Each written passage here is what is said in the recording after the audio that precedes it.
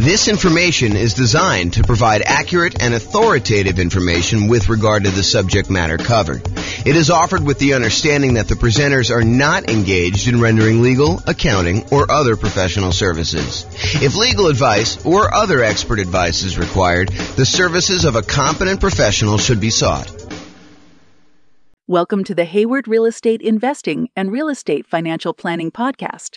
Learn all about investing in real estate in Hayward, California, with a combination of real estate financial planning and modeling with numbers specific to Hayward, plus syndicated, more generalized recordings of live and pre-recorded real estate investing classes, not all of them specific to Hayward.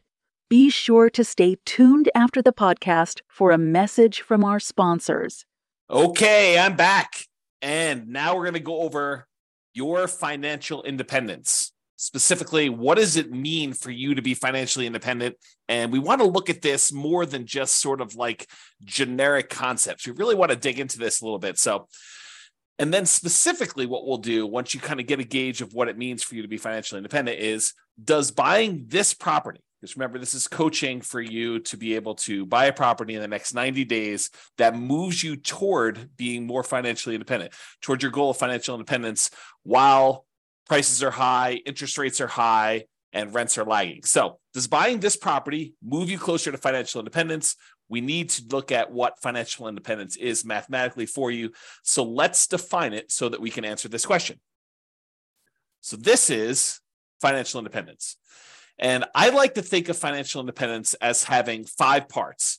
And if you want to simplify it even more, it's really 3 parts, and then one of them is really 3 things. Okay, so if you want to think about it that way. So what it is number one, because we're talking primarily about real estate and rental real estate, it is the net positive cash flow from rental properties.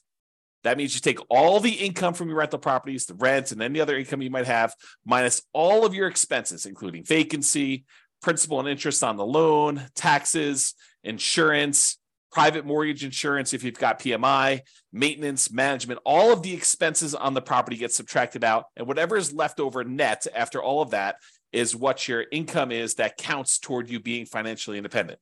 Okay, so that's net positive cash flow from rental properties. The second thing is any invested assets you have, not counting the real estate. We do not count the equity in the real estate twice. That already got counted when you had the net positive cash flow from rental properties. So any other invested assets you have, things that you have invested in, things like stocks or bonds, or if you're doing hard money loans where you are the person lending the money, that is another asset that we consider to be invested assets. Things like that. You have invested assets times whatever your defined safe withdrawal rate is. So if you believe in the 4% rule, which is a rule that was kind of made famous by the Trinity study, where they talk about what percentage of the amount of assets you have invested in stocks and bonds could you, in quote, safely withdraw from your portfolio and not likely run out of money. So what's the amount you could safely withdraw? It's a safe withdrawal rate. So some people will use 4%, some people will use 3%, some people use 5%.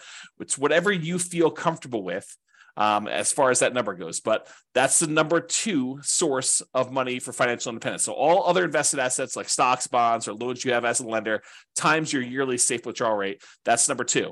Then the other 3 are all different sources of passive income. And they are, number 1, Social Security. So any Social Security that you're receiving, any annuities. If you went and you bought an annuity is money you give to an insurance company that they pay out. This is the layman's term, by the way, layman's definition. So any money you invest with an insurance company, you usually buy a lump sum amount, and then they pay you out a certain amount each year or each month based on how much you invested with them. And usually it's for your lifetime, or you and your spouse's lifetime, or something complex like that. I'm not going to go into a ton of details, but that's number 2 source of passive income, annuities. And number 3 is pensions. So all 5 again, net positive cash flow from rental properties, any invested assets you have times your safe withdrawal rate, and then the 3 sources of passive income, Social Security, annuities, or pensions. The sum of all of those must exceed your expenses in order for you to be financially independent. So if you think about it, you say to yourself, okay, I'm living on $2,000 a month, $5,000 a month, $10,000 a month, $100,000 a month, whatever your expenses are for you to kind of support yourself in whatever lifestyle you've defined for yourself when you are financially independent, when you no longer have to work. If all of the sources of income, net positive cash flow, invested assets times safe withdrawal rate, all three sources of passive income, when that exceeds the amount of money you need to live on, then you are considered financially independent. Okay, so now that we know that, what we have to think about is, what does that look like for us when we are retired, when we are financially independent, we stop working? What assets will we have in place? And I'll get to that here in a second on another slide, but that's where we're headed with this. We're going to want to say, does buying this property contribute toward those goals? Is the property I'm thinking about buying, do I want to hold on to that? Do I want to own that at some point in the future where I am financially independent? Or am I using it as like a intermediate short-term asset that I'm going to hold for a period of time, and then I'm going to sell it off, or I'm going to do a cash out refinance, or I'm going to do something with it in order to use the proceeds, the return from that, because it can affect what we focus on. If you're going to hold it long term and have it be providing net positive cash flow from your rental properties as your source of income, then having maximized your cash flow in that property is probably pretty important. But if you're really saying, look, I'm only going to hold this thing for 1, 2, 3, 4 years, 5 years until I actually sell it, then I'm going to take the proceeds and pay off other rental properties. I'm going to take the proceeds and I'm going to go buy annuities. I'm going to take the proceeds and I'm going to invest in stocks or bonds or whatever I'm going to do. If I'm going to do that, then maybe cash flow is not the most important thing you should be focusing on. And maybe buying a property at a discount, getting a big chunk of equity, and then focusing on properties that are likely to go up in value, some type of either forced appreciation or organic or natural appreciation, the tendency for property values to kind of increase over time, those can become much more important drivers of your overall return if you plan on selling it. So really the thinking is, we're talking about buying a property in the next 90 days that moves you toward financial independence. That may be cash flow. And I think for a lot of folks it is, but not everybody. And so we'll talk about that in a little bit more detail. A couple of clarifications on this financial independence concept, though, before we move on. I think I mentioned this a second ago, but equity in your properties or any equity you have in businesses is already accounted for in cash flow. So you can't double dip. You can't say, I've got $1 million in stocks and I've got $1 million in equity in my properties and I'm getting $5,000 a month in positive cash flow. No. You can't use the equity in the properties. You're already counting that as the cash flow on the properties. So in other words, another way of thinking about this is the cash flow you're getting on your properties is the return on equity. If you think about it that way, it's the return you're getting on the equity you have in your properties. Now, the $1 million you have in stocks or bonds or some other type of investment, not the equity in your properties, that counts times your safe withdrawal rate. You can use that to kind of sum those up. You can't count the equity in properties or businesses, in my opinion, twice for your safe withdrawal rate, okay? Any payments on loans you've made, so if you're the lender, if you're being a hard money lender and people are coming to you and they're borrowing money from you and you're loaning them money so they can go buy fix and flips and you're getting 6, 7, 8, 9, 10, 12, 15% return, whatever it is, 18% return on your money, then that is not, you can't count the 12% you're getting on that. You don't do it that way. You count the loans as part of your overall invested portfolio, and you use that safe withdrawal rate on that money. So even if you're earning 10, 12, 15%, whatever it is on making these hard money loans, you're still using the 3, 4, 5% safe withdrawal rate number in order to determine how that counts towards you being financially independent. And then the last kind of comment I have in here for clarification is dividends are also part of your invested assets. So like you can count those separately or in addition. That already counts as part of your overall return you're earning on that money in stock market or bonds, or, if you're not getting really dividends on bonds, you're probably getting interest payments, but you get the idea. Okay. So those are some clarifications on that. Okay. So now that we've kind of talked about what the definition of financial independence is, I'm going to step back and we're going to talk about two different kind of parallel paths. One is what I call phases of financial independence. It kind of tells you what phase you're in on your journey to becoming fully financially independent. And then I have stages. And the stages I borrowed from, I think it's, what is the name of the website? I haven't linked that here. I'll tell you what it is in a second.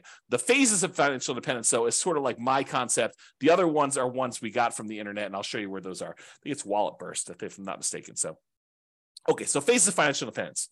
financial independence phase one. This is when you are working toward having the absolute minimum you need to consider yourself financially independent. If you say to yourself, okay, if everything got really, really ugly and I had to quit my job because I just couldn't stand it anymore, or I lost my job, how much would I need in order to live at the bare minimum level? This is sort of like, you're not doing all the vacations you want to do. This is sort of like, just barely getting by with how much you need for food and clothing and insurance and taxes and all the other stuff you need, but just the bare minimum to kind of scrape by. That's minimal financial independence, what I might call the minimum target monthly income in retirement. That's sort of the way I think about it. It's like, how much at a minimum would you need monthly in order to live your kind of just scrape by? What some people might call like lean financial independence, retire early. So phase one is when you're working toward having enough money where you would be financially independent with a minimum amount. So you're not there yet in phase one. You're working toward that. Phase two is you've achieved enough to have the minimum. So you've successfully achieved the minimum target monthly income in retirement, enough assets between rent on, the net positive cash flow on all your rental properties and any invested assets have safe withdrawal rate or any of the passive income sources, Social Security, pensions, or annuities. The sum of all of those meets your minimum threshold. That's the point where you get to where you're like, okay, I can take a sigh of relief. And if something really bad happened, I have enough to kind of scrape by. Then you're in phase two. In phase two, you have the minimum amount, but you're working toward the ideal amount where you are comfortable with your financial independence. This is more like you have your ideal monthly income. You're able to do the traveling you want to do. You're able to, have the things you want to have and kind of go out to eat a few times or whatever it is that means the ideal means to you. So you're working toward ideal. You've achieved minimum. You're working toward ideal. That's phase two. Phase three is you've met your ideal number. You've achieved the ideal number where you have enough coming in, where you are very comfortable. Some people might call that fat fire, where you're very, very comfortable and you'd have that, but you're working toward having a margin of safety for your ideal lifestyle. Because if the stock market declined or real estate values and rents went down or expenses on the properties went up or vacancy went way up because you have another pandemic or something like that, you could actually dip below your ideal and not quite have enough. So in phase three, you've achieved your ideal, but we're working toward you having a margin of safety such that if the market goes against you, you don't have to retrench your lifestyle. You don't have to reduce your lifestyle. And then phase four is you have greater than 2 times your ideal target monthly income in retirement, making your ideal lifestyle resilient and safe and continuing to work toward leaving a legacy. In my opinion, and you can do whatever you want with your money, but in my opinion, you want to get to the point where you have 2 times your ideal. And then after that, you can give away anything you want above that.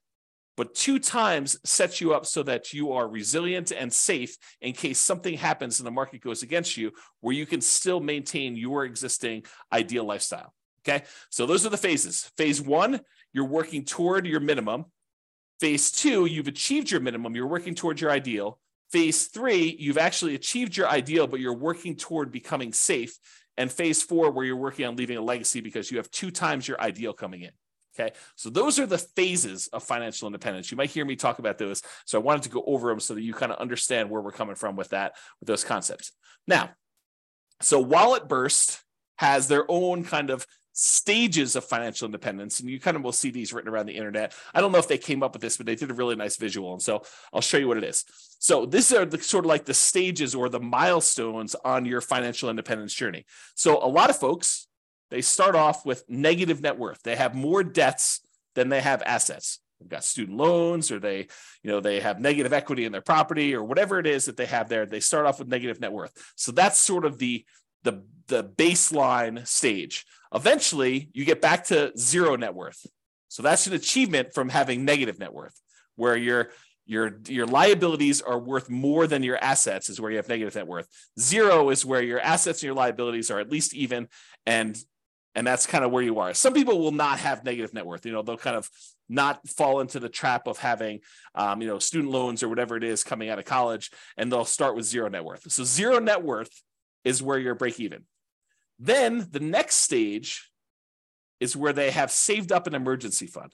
So not only do you have a zero net worth, but now you have a little bit of money set aside, whether that's $1,000 or $5,000 or $10,000 or 6 months. It's whatever you decide your emergency fund is, but that's the next stage in this milestone on your financial independence journey. After that, you have Coast Fire. Coast Fire is where you have enough money set aside that if you didn't add another penny at all, you would be able to retire at whatever your ideal age is, whether that's 55, 65, whatever your number is, okay? But when you're at Coast Fire, when you've achieved Coast Fire, you have enough assets, rental properties, stuff invested in stocks or bonds or whatever it is, you have the safe withdrawal rate, all the passive income stuff, all those combined, such that if you just let them grow for the next 5, 10, 15, 20, whatever number of time it is until you're at your point where you want to be financially independent, if you just let the current assets you have grow, you would be financially independent. That's what Coast Fire is, because you can kind of coast into financial independence, retire early based on the assets you already have. You don't need to save anymore. It's another way of me saying that, okay? So then you could just live off of whatever you have coming in from your job. So you no longer have to, be working a really high-end job in order to have all this income coming in. If you want to simplify your life and go work at someplace with less stress or that you would enjoy more, you know that you have enough assets so that if you just spent the money you earned, the assets would eventually grow and they'd be able to provide you with financial independence. You're not spending any of the proceeds from your investments with Coast Fire, but if you just left them alone, they would eventually grow and lead you to financial independence. That's Coast Fire. Barista Fire is where you have some assets, and combined with the amount of money you're getting from some of your investments, you can supplement it with a part-time job or a job that you really love doing that's not really a high income earning job, or maybe it is high income, it doesn't matter, but you're doing some work and you have some assets, some of your financial independence assets that are throwing off some money, and you're living on some of those. So it's a combination of you're living on some of the investments and you're getting some from your job. That's Barista Fire. It's like you work at Starbucks part-time for health insurance and to get 20 hours a week or whatever it is you want to do there, as an example. Okay, so that's Barista Fire. Lean Fire is where you have enough that you could live that minimum target monthly income and retirement number, that minimum number. So you're able to just scrape by. You have enough assets where you don't even need to work as a barista anymore. You could sort of get by. Then regular fire, sort of a arbitrary definition, but you're able to live and be financially independent there, versus fat fire, where you have more than enough where you can live your ideal lifestyle. So that's sort of the stages of financial independence or milestones on your financial independence journey. And in case you're wondering how the phases versus stages kind of overlap, phase 1, remember, that's the one where we're working toward you becoming, you having your minimal target monthly income in retirement. That really consists of having a negative net worth, having zero net worth, having an emergency fund, having Coast Fire, and being Barista Fire. So all of those consist of phase 1 for me. Okay, so this is the normal wording you might hear online, have negative net worth or zero net worth or emergency fund or Coast Fire or Barista Fire. That's really what I would refer to as phase 1. You're working toward having that minimum or lean. Then phase 2 is you've achieved lean fire. So that's kind of where it is there. And you're working toward ideal fire. You're working toward fat fire. So phase 2 for me consists of lean fire and regular fire. Phase 3 consists of safe fire, which is what phase 3 is for me. That's fat fire in the normal kind of like nomenclature. And fat fire is when you have more than enough, you're living your ideal lifestyle.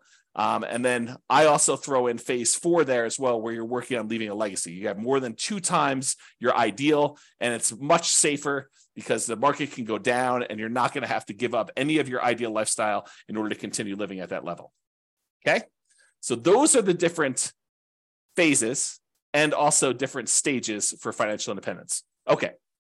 So earlier, I talked about this idea of the financial independence budget. You want to know, I think you want to know 3 things. Okay. I think you want to know what your budget looks like now, what your expenses to live now are, and what your ability to save is now, what your financial independence budget looks like when you have just enough, that minimum target monthly income retirement in order to just scrape by. And then I think you also want to know what it would look like when you hit your ideal. So I think you really want to have 3 budgets. You want to have a budget for now, and then how does that look different if you had to cut back, scale back, and you no longer had a job, or you no longer wanted to work at your job and you wanted to live off your investments? What would your budget look like for that minimum one? And then what would your budget look like if you were living your ideal lifestyle? So it's kind of like those 3 different things we've got there. So we want to look at all of those to find out what your numbers are. And then once you have your numbers, we understand what your expenses are for each one of those. Then I think, in my opinion, you want to know what investments you need to support you at each of those levels. So right now you can write out whatever investments you have, right? That's your current budget. But eventually you want to get to that point where you're at your minimum target monthly income retirement, that kind of minimum you need. And then what investments do you think you would have at that point? How many rentals would you have? Are they free and clear? How much money in cash flow are they producing? How much is property 1 producing? How much is property 2 producing? How much is property 3 producing? How much is property 7 producing? However many you have. How much money do you have invested in stocks or bonds? What's the allocation mix? Do you have 50% in stocks, 50% in bonds? What percentage do you have in each? And then what's your safe withdrawal rate number for that? How much money do you think you'll get for Social Security? And when does that start? How much money are you getting from your annuities? Or how much money do you have for a pension? Not everyone has a pension, but how much money are you getting from each of those different sources so that you can see when I am at my minimum target monthly income in retirement, when I'm at that kind of lean fire number, what does my expense budget, my budget of expenses look like? And then what do my assets look like that will support me there? Then once you have that, and you do the same thing for ideal, right? You go look at whatever your ideal one is, you say, what assets would I have for each one of those? But once you get to that point, okay, I think when I get to my minimum target monthly income, I'm going to have 3 free and clear properties and $500,000 in stocks and bonds in whatever split I've got, 80-20 with 80% being in stocks or whatever it makes sense for you times your safe withdrawal rate. I'm going to have a little bit coming in from Social Security, but that's not going to start until I'm age, whatever it is, 65. And then I don't have any annuities and I don't have any pension. It's a probably pretty common sort of setup. You've got some real estate, you got some money invested in stocks and bonds, and then you've got, nothing in, maybe a little in Social Security from your job, but probably not a pension, probably not any annuities, or maybe you have different. So you go look at whatever you would need for that. And then you say, okay, where am I short?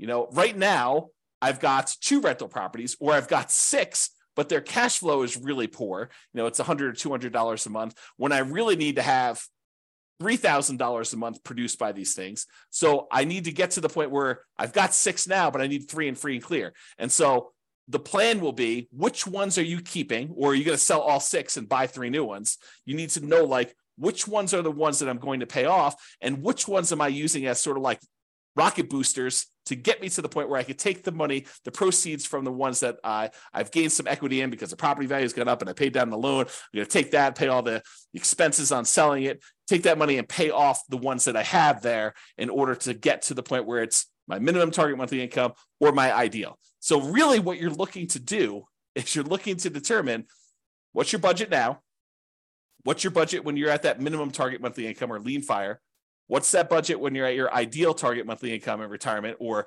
fat fire, and what are the assets, what's the financial independence assets distribution, the allocation you have for each of those levels. What is it right now? What will it be when you're at that minimum? And what will it be when you're at that ideal? And you want to plan for that. Then the question to ask is, does the property I'm looking to buy right now move me toward that goal?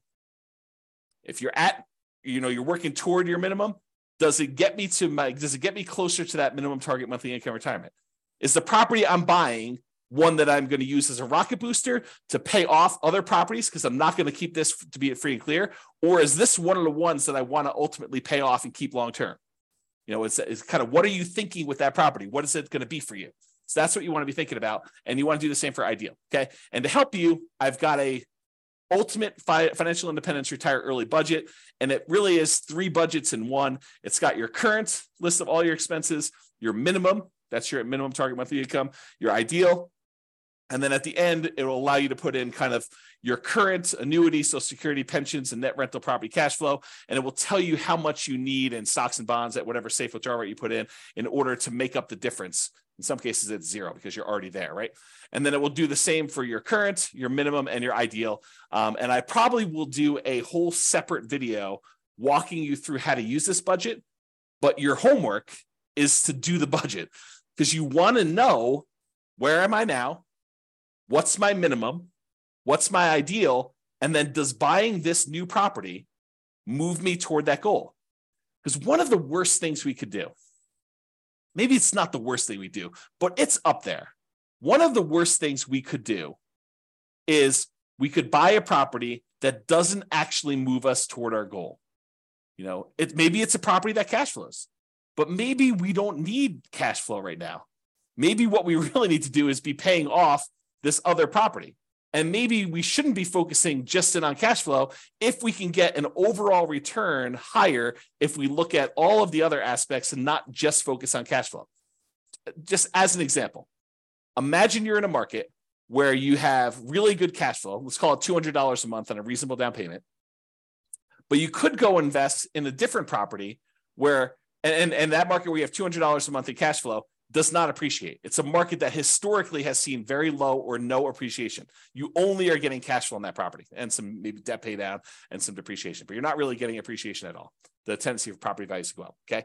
So you're not really seeing that. Or you can go to another market where maybe that has break-even cash flow or $50 a month positive cash flow, something that's much smaller, but the overall return is much greater because you're seeing appreciation.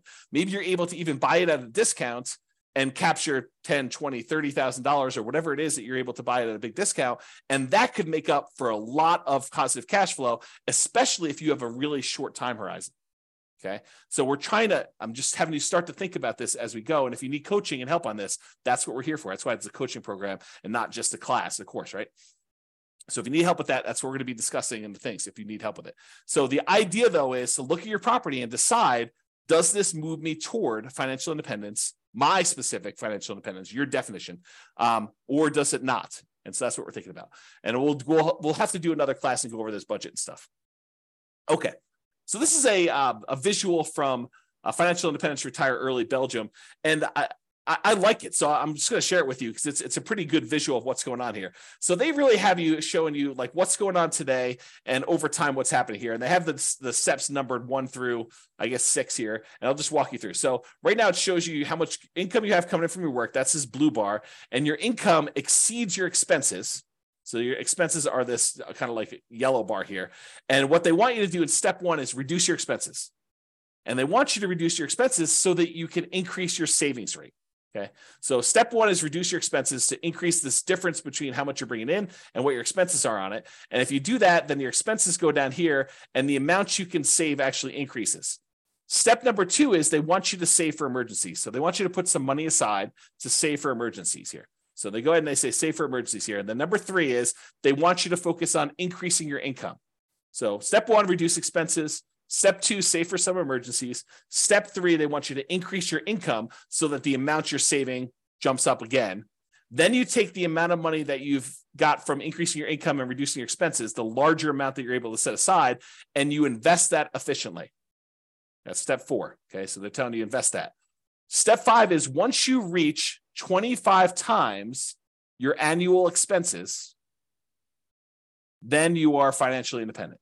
And that's based on safe withdrawal rate. That's a 4% safe withdrawal rate. Because 4% is really 25 times your expenses. So, if your expenses are, $20,000 a year, then you only need to save, my math is right, what is that, 800,000?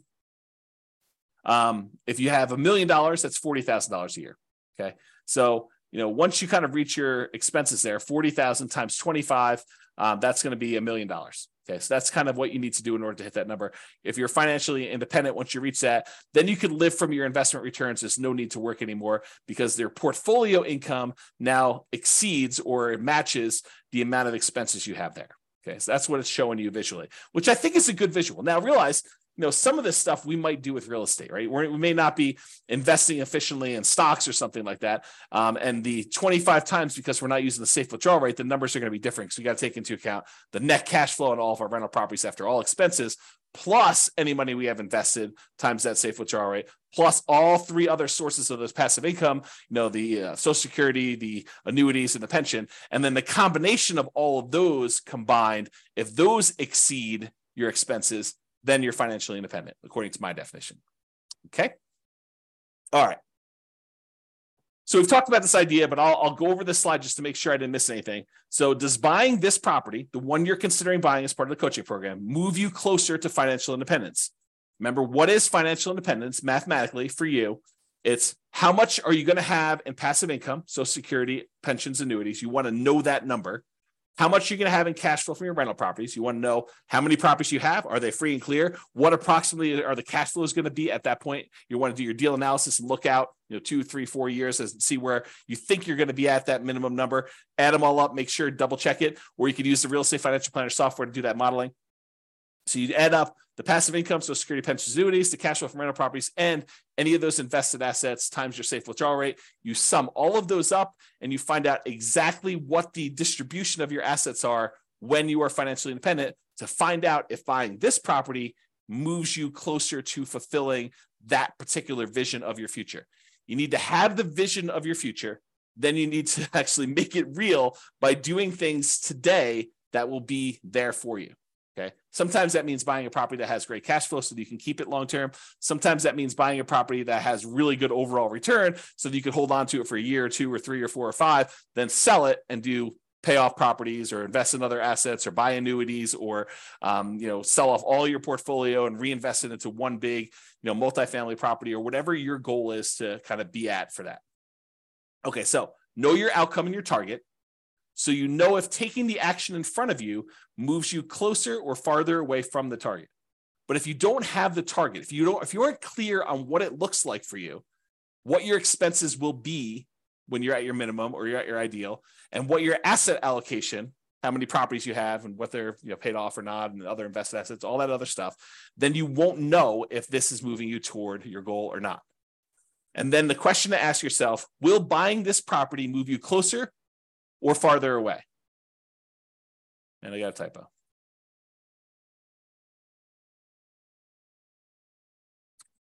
Or farther away. Okay, resuming. Okay. And if it's going to be farther away, should you wait? Should you wait for a better deal? And I'll do this analysis again. I'll do another special module probably once I get through the core 20 modules where I show you what the impact of waiting is. And I'll do the extreme waiting. I'll do the waiting of you save up money and buy properties all cash. Okay. And we'll show you what the penalty is for waiting. For most of you, it's not as bad as you think. And so waiting is not a bad thing to do. If it makes sense for you to kind of like save up a little bit more, then that's not the worst thing in the world. It doesn't penalize you as much as you might think. And I'll show you exact numbers on that. Okay. And rarely in life is something a straight line. Usually there's zigging and zagging. You may be acquiring more properties than you need with the expectation of, higher than stock market rates of return when you're investing in these properties because you're actively managing them. And then you're able to eventually sell some of those properties off and pay off others, or convert the proceeds to investing something other than real estate, like stocks or bonds or whatever else you're investing in, or annuities, and then live off the safe withdrawal rate or the annuities or whatever else you're investing in. So a lot of times it's not straight line where you're buying a property and you're immediately paying that thing off. In fact, we'll do math and I'll show you which one's faster and safer, because we'll look at the measures of risk as well in the coaching. So we'll look at and say, look, if you do it this way, you're getting this return by paying off your debt, which is usually the return. The return you're getting is the interest rate on your mortgage, which when you have a 7% mortgage isn't probably the worst thing in the world to pay off. But if you've got a 3% or 4% mortgage, maybe that's not the one you want to pay off. If you can invest in something else and get higher than a 3 or 4% return, especially if it's a very solid, very likely return. Okay. So your intentions, your desires, and your plan can and probably will change over time. So we're taking a snapshot today of your best guess as to what you think it'll be when you get to your minimum. But a year from now, when you have more numbers, you have better numbers, you're like, okay, well, now my properties went up a lot faster than I thought. I got a lot more equity than I thought. And maybe my cash flow is better than I thought or worse than I thought. Do I need to adjust my plan? Do I want to have more free and clear properties or less free and clear properties? Or maybe my expenses increased a lot faster than what I thought inflation was going to be. So all of these things can and probably will change. So your plan's not set in stone. There's no perfect plan, but planning is helpful.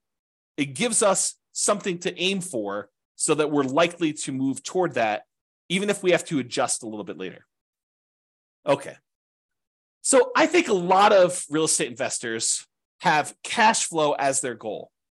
They're really focused in on cash flow, cash flow, cash flow. That's the only return I'm looking at, because historically, and probably until you've seen my definition of what financial independence is and better understood that, and you'll understand a lot better as we do more examples and stuff. But most of them are focusing on that because they only think about, the positive cash flow part of the return they have on that kind of like triangle, the star rather. So they look at it and they're like, hey, look, I'm getting this cash flow part of it. That's the only one I'm focused on. So I really need to focus on positive cash flow when I'm buying these properties. But realize that's not the only solution. Sometimes we want to take a property that we're buying that's going to give us a really good chunk of money that we could then use to pay off another property, or we could use to invest in stocks or bonds or whatever it is, and then live off that safe withdrawal rate, or use it as a down payment to buy an even bigger property or something like that. So a lot of investors are focused on that cash flow when that's only one of the ways to get there. And sometimes it's the hardest way to get there. And we'll look at a lot of examples as we dig into this and during the coaching stuff together, but that's really the thinking, okay? So cash flow isn't everything. Passive income from Social Security, pensions, annuities, the net cash flow from rentals, and then that yearly safe withdrawal rate are all 3 or 5, depending if you think of the passive income as 3 different things or you think of it as one, but they're all different ways to get you to financial independence. So it doesn't have to be cash flow. In fact, sometimes it's better to not do cash flow. Cash flow is great. And if we can optimize for it, which we will spend a lot of time going and optimizing, but sometimes you want to make that trade-off of, okay, I could get $200 a month positive cash flow, putting this amount down, or I could go ahead and buy this other property and I'm going to get a much higher overall return. And it's probably better to do that based on where I'm going with my plan for financial independence of wanting free and clear properties, or wanting some properties that have great cash flow, and then also having some assets outside of real estate. Okay. So we will go into ridiculous detail on how to improve cash flow. So just stick it out for now. But cash flow isn't the only reason to invest in real estate. 2 significant examples come to mind. You may want to build up an asset base and then improve cash flow by converting to free and clear rental property. So if you ever read the old book by Robert Allen, it's called Creating Wealth. And in that model, he basically talked about buying, and it's been a long time since I read the book, but I'll give you my memory version of the book. And of course, if it's different, then the book is the book, right? I mean, if I tell you the story slightly wrong, but I'll get the basic idea. I think what he told you to do is go buy 2 properties a year for 10 years. And you'd have 20 properties at the end of 10 years. And you could go take half of them at that point, 10 of the properties, sell them, use the proceeds to pay off the other 10 that you kept, and they would then be free and clear, and you'd have great cash flow on those. Okay, so that was his model. Buy 2 properties a year for 10 years, 20 properties total, sell off half of them, pay off the 10 that you kept, and you'll be able to do that. So that could be a strategy. And in that strategy, having the short-term cash flow isn't all that important. Okay, it can be important depending on what your goal is, but it wasn't all that important in that particular plan. Okay, so you could then buy a bunch of properties and then naturally pay off properties with cash flow. Any extra cash flow you're getting, you're really using to pay down the debt on them to get them free and clear as fast as you can. Or you take the extra cash flow you've got on the properties and you invest it in something else, stocks or bonds or whatever, let that grow at 6, 7, 8, 9, 10%, whatever you're able to get in the stock market, that you feel comfortable with. And then you could take the proceeds from that and use that to pay off, 3 or 4 or 5% mortgages that you have saved up. And if you're getting a higher return on keeping the money invested in the stock market, then it's actually faster to keep the money invested in the stock market until you have enough to completely pay off the mortgage than to take the money, pay off the mortgage at 3 or 4 or 5, 6%, when you could be earning 6, 7, 8, 9, 10%, whatever it is that you're able to earn on the other investments that are not real estate. Okay. So some thoughts there. Or you may want to grow your assets with real estate, then convert those assets to annuities or yearly safe withdrawal rate on invested assets. We talked about that idea. You want to go and say, okay, I'm going to buy 10 properties over the next 10 years. So I'm going to move into each one, live there for a year as a nomad, and then put low down, 5% down, buy a property, convert that to a rental, and repeat that process until I have 10 rentals that I put 5% down on each. And then at the end of that, I'm going to take all of them and I'm going to sell them off, take the big chunk of money that I have accumulated from the property values going up and the loans being paid down and whatever little cash flow I had, if any, by doing that strategy, and take that big lump sum of money, invest it in the stock market and bonds, and live off that as a safe withdrawal rate, or take that big chunk of money and buy yourself annuities so that you have an insurance product that you have longevity with, and you're not going to run out of money by having your money invested as annuity, because that's for your life, the duration of your lifetime. Okay. All right. So let's now talk about why building up your assets and why the first $100,000 is the hardest to acquire. And then we're going to return to real estate for building up your asset base. So I'm going to kind of diverge for a second, talk about why the first $100,000 is the hardest. And we'll go into detail on that, and then we'll return to real estate. So first 100K is the hardest. So Charlie Munger, who is Warren Buffett's partner, there's a quote from Janet Lowe in Damn Right, Behind the Scenes with Berkshire Hathaway billionaire Charlie Munger. So here's the quote. Charlie Munger has said that accumulating the first $100,000 from a standing start with no seed money is the most difficult part of building wealth. So this is me commenting now. So he's basically telling you that first $100,000 that you take the time to acquire is the absolute most difficult part of building wealth. You got to do the first one. In a lot of cases, buying that first owner-occupant property with nothing down, or 3% down, or 3.5% down FHA, or 5% down conventional loan, moving in there, living there for a year or two, and then converting that one to a rental when you finally saved up to buy the next property with nothing down again, do a VA or USDA loan if you hadn't done one before, or saving up 3% down and doing your your conventional loan, or doing 3.5% down FHA to buy a single family home or a duplex or a triplex or a fourplex, and kind of repeating this process until you get to the point where you've now got $100,000 in equity. You need to do whatever it takes in order to get there. That's what he's basically telling you. And he's talking about stocks, but I've converted it to real estate for you. Okay. I'm going to continue with the quote. Making the first million was the next big hurdle. So all the kind of math we're going to talk about here about earning your first 100K and then using that to kind of build up to $1 million, that applies when you get to $1 million and you're trying to grow to 2 million or 3 million or 4 million or 5 million or 10 million or whatever your number is there. Okay. So to continue with the quote, to do that, a person must consistently underspend his income. You need to be saving money. And I'll continue with the quote. Getting wealthy, he explains, is like rolling a snowball. It helps to start on the top of a long hill, start early, and try to roll that snowball for a very long time. The longer you have where you're investing and you've got this money working for you, the better off you're going to be. Okay. So here's another quote from Charlie Munger. Same idea though. The first 100,000 is a bitch, but you got to do it. I don't care what you have to do. If it means walking everywhere and not eating anything that wasn't purchased with a coupon, find a way to get your hands on $100,000. After that, you can ease off the gas a little bit. Okay. So do whatever it takes in order to get that kind of lump sum, that seed capital of $100,000 to be able to start from there. And then you can kind of grow it.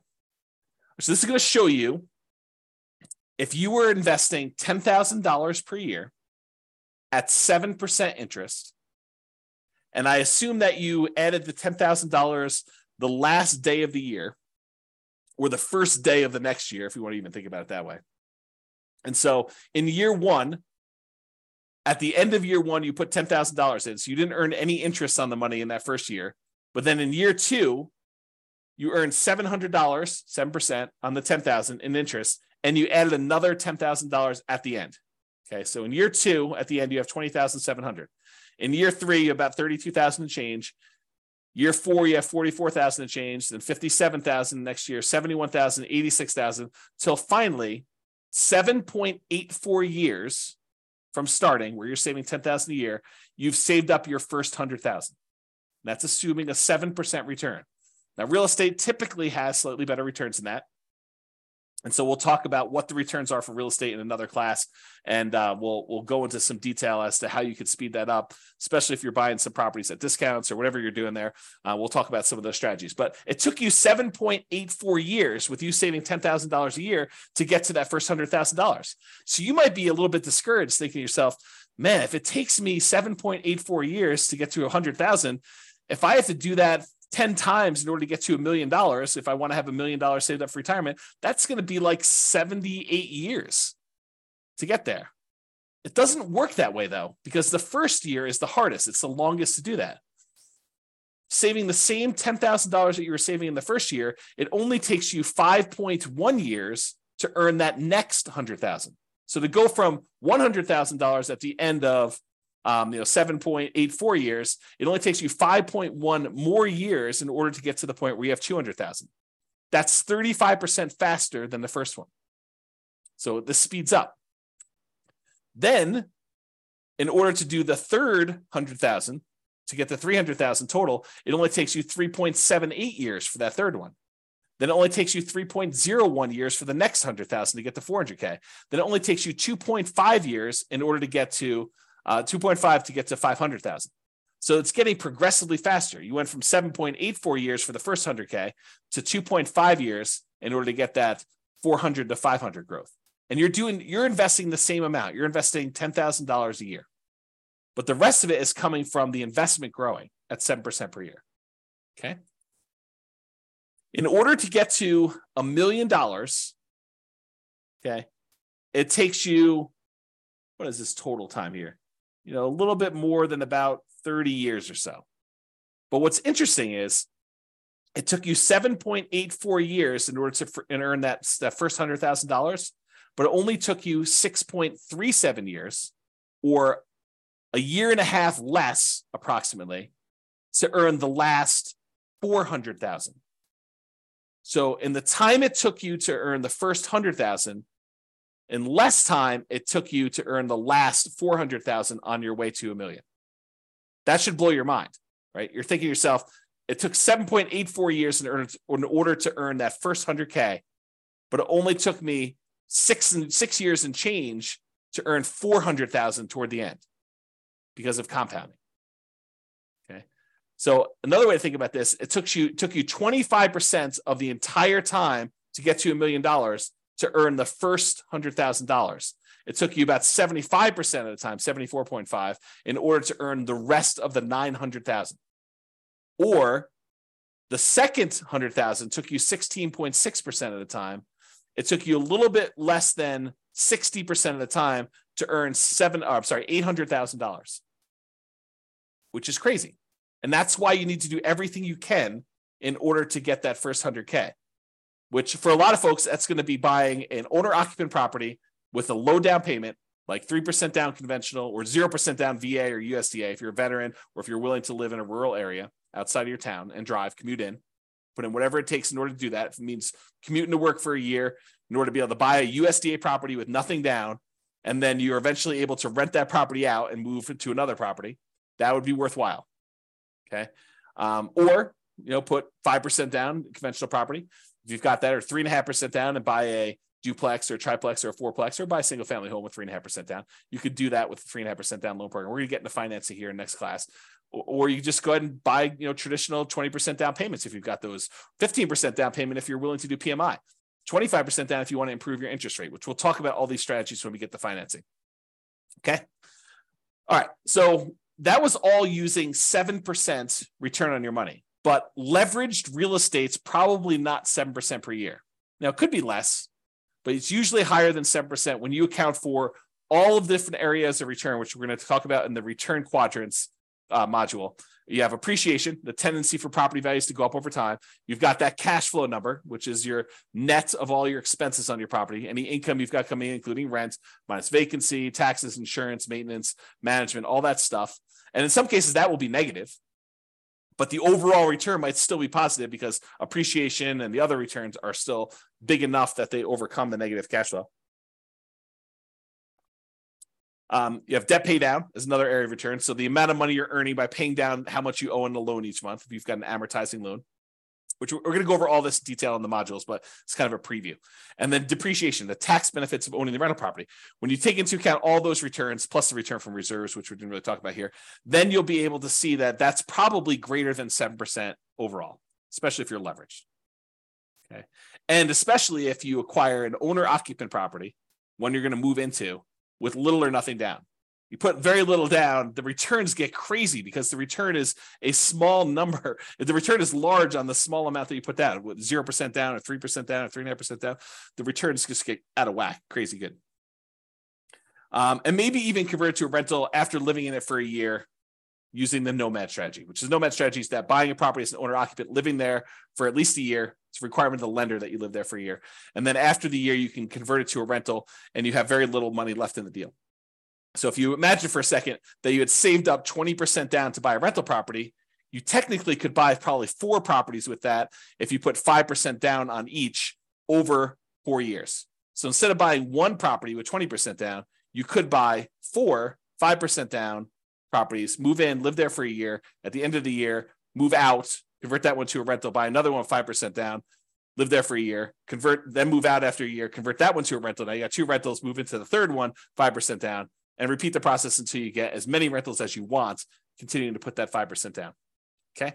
That's really the nomad strategy, which we talk about when we talk about strategies, which I believe is the next module. Okay. Property life cycle. And this relates back to what you're going to do with the property, right? So let's talk about this. So for the property you're considering buying, right? This is a coaching program about you buying a property in the next 90 days. The prices are high, interest rates are high, and rents are light. So what are you planning? What's your proposed property life cycle for the property? You're going to buy it, then do what? That's the question, right? You're going to buy it, then do what? Well, here are a couple options. It may not be all inclusive, but these are some of the big, pretty more common options you have. You could buy it, then you could sell it immediately. For example, let's say you want to flip a property to fund reinvestment or to pay off other properties. So you're like, look, I don't have a lot to put down, but I do have some money and I can go find a property that I could buy at a discount, put a little bit of sweat equity into it, fix it up, resell it, walk away with the down payment I had back, plus some profit on that, $10,000, $20,000, $30,000, whatever your number is in your marketplace that you're able to do for these flips. Then you take that money and you go and you reinvest it into something that you ultimately want to do. So you could buy this property with the intention of flipping it to then reinvest. Or maybe you're doing flips in order to pay off properties that you already own to get you to financial independence. You go look at your numbers, your budget, you say, look, I need 3 free and clear properties in order to be financially independent. And that's what I would like it to look like. I want free and clear properties with great cash flow. So now you're like, okay, well, if I'm going to go buy another property, maybe I buy a property that I'm going to make $10,000, $20,000, $30,000, $40,000, $50,000 by flipping it and use that money to pay off the properties you already own. Okay. So that could be what you do. Or maybe what you do is you flip properties, you keep the money that you made in profit to use on your next flip. So you have to borrow less money if you really want to, in order to do the flips, use some of your own money to be your source of funding for the flips. And then you kind of take the profits out again. And then eventually you have enough where you could pay off the entire mortgage in full. And then you do that in order to be financially independent. So you could look at it that way. So what's the proposed life cycle of the property you're buying now? Are you going to buy it, then sell it immediately? That's one option. Are you going to buy it now, then you're going to sell it within 5 years? And you're going to maybe do the same thing. You're going to fund either reinvestment by use as down payments for additional purchases, or maybe stocks or bonds, or whatever you're going to do, or pay off other properties with it.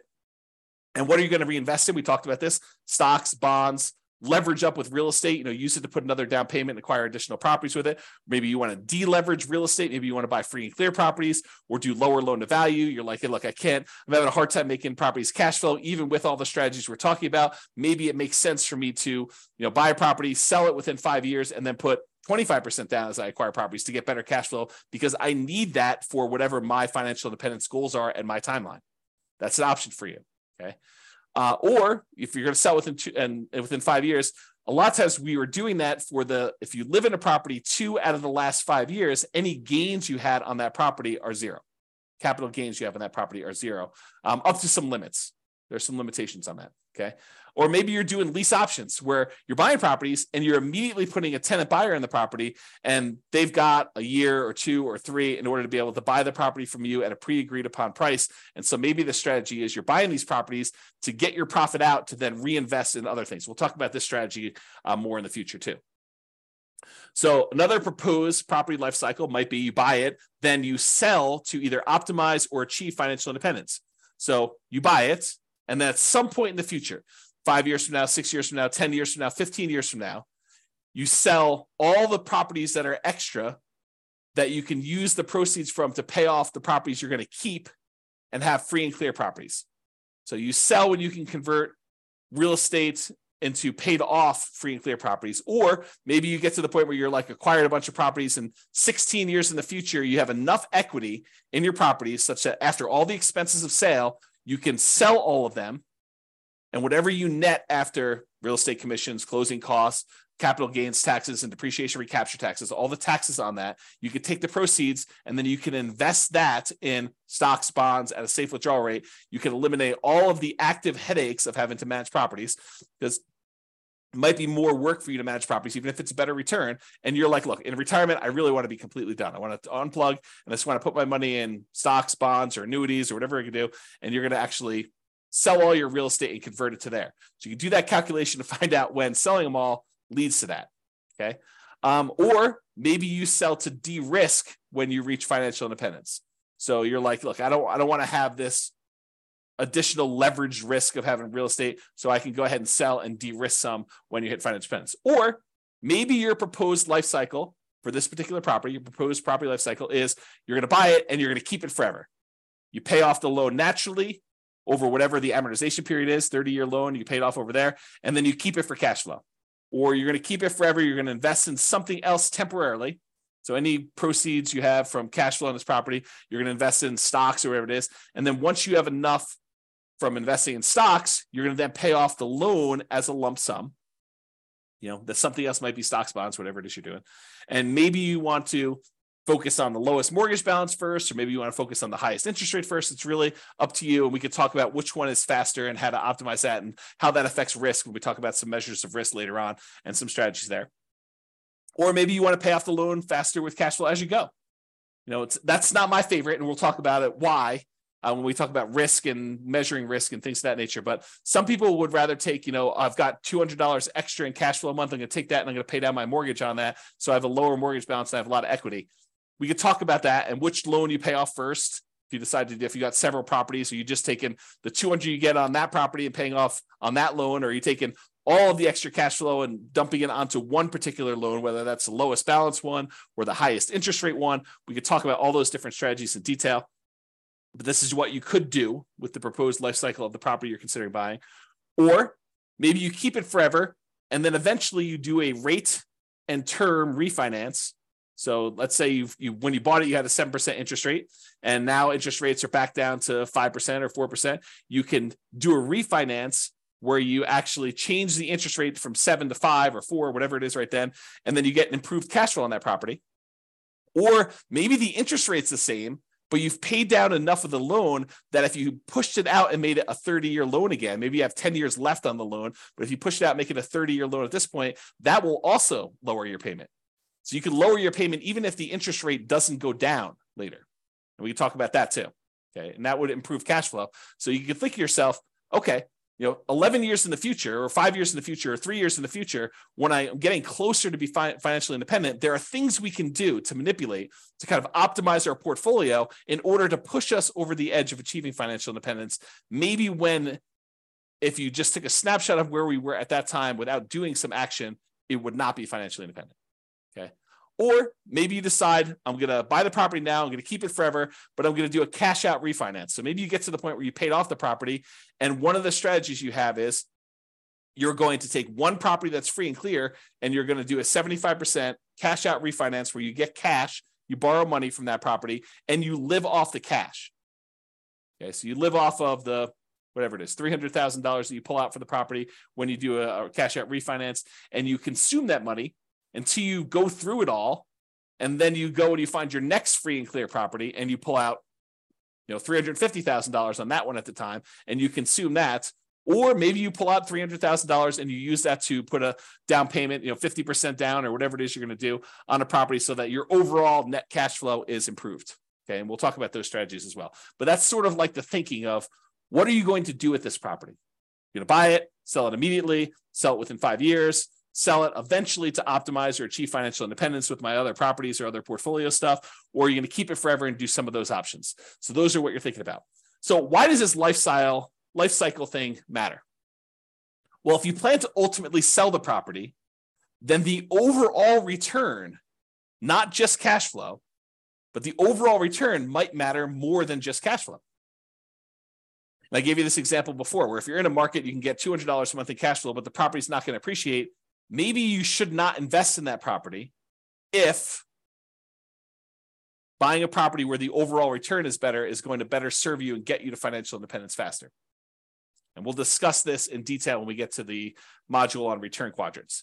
But this is especially true if you have a very long horizon to achieving financial independence when the overall return matters more than the short-term cash flow. So we'll talk about that in detail too. If you plan to keep the property, you're not going to sell it, then optimizing for cash flow might be the primary goal. You might be looking for a property that has really good cap rate, because cap rate's ultimately going to be what the cash flow on the property is going to be once the property is paid off. Okay. And this is especially true if you're getting closer to financial independence. If you've got a really short time horizon, then the importance of this cash flow is probably more important in a lot of cases, not every case, but more important in most cases when you do that. Okay. So that's all I got for you on your financial independence. I wanted to give you kind of a structure as to what financial independence means, some different ways of thinking about that, what the kind of stages and phases are as we kind of move toward those, a budget for you to do for homework to kind of figure out what it means mathematically, specifically for you, both what you have now and what your expenses and income are now, what you will have when you're at your minimum target monthly income, what you have when you're at your ideal. And then we kind of talked about some of this property life cycle stuff and kind of things you can think about related to that. And we talked about why 100K is really hard to do, but it's really important for you to do it to get that asset base growing so that you can then do things with your assets and manipulate them over time and kind of optimize your portfolio. All right, so that's all I got. Check out the next module. I think we're going to do real estate investing strategies next. And we'll go over a whole bunch of different strategies and talk about like what you're planning to do. And then we'll tie it back to, does it move you toward being closer to your goal of financial independence? And as we go through this, we'll start optimizing for cash flow. Bye-bye for now. With home prices up, mortgage interest rates up, and rents up, but not quite enough to counteract the higher prices and interest rates. Cash flow on rental properties in Hayward is harder than ever. Book a call with the Real Estate Financial Planner to apply our proprietary 88 strategies to improve cash flow on your rentals. See the show notes for a link to schedule your call and improve your cash flow today. If you're a real estate agent, lender, or professional in Hayward that wants to help our real estate investor listeners, consider reaching out to learn about collaboration opportunities with this podcast. We'd love to add more value to our listeners by having you assist our investors buy, sell, and finance their real estate investments. See the show notes to schedule a call to discuss collaboration opportunities.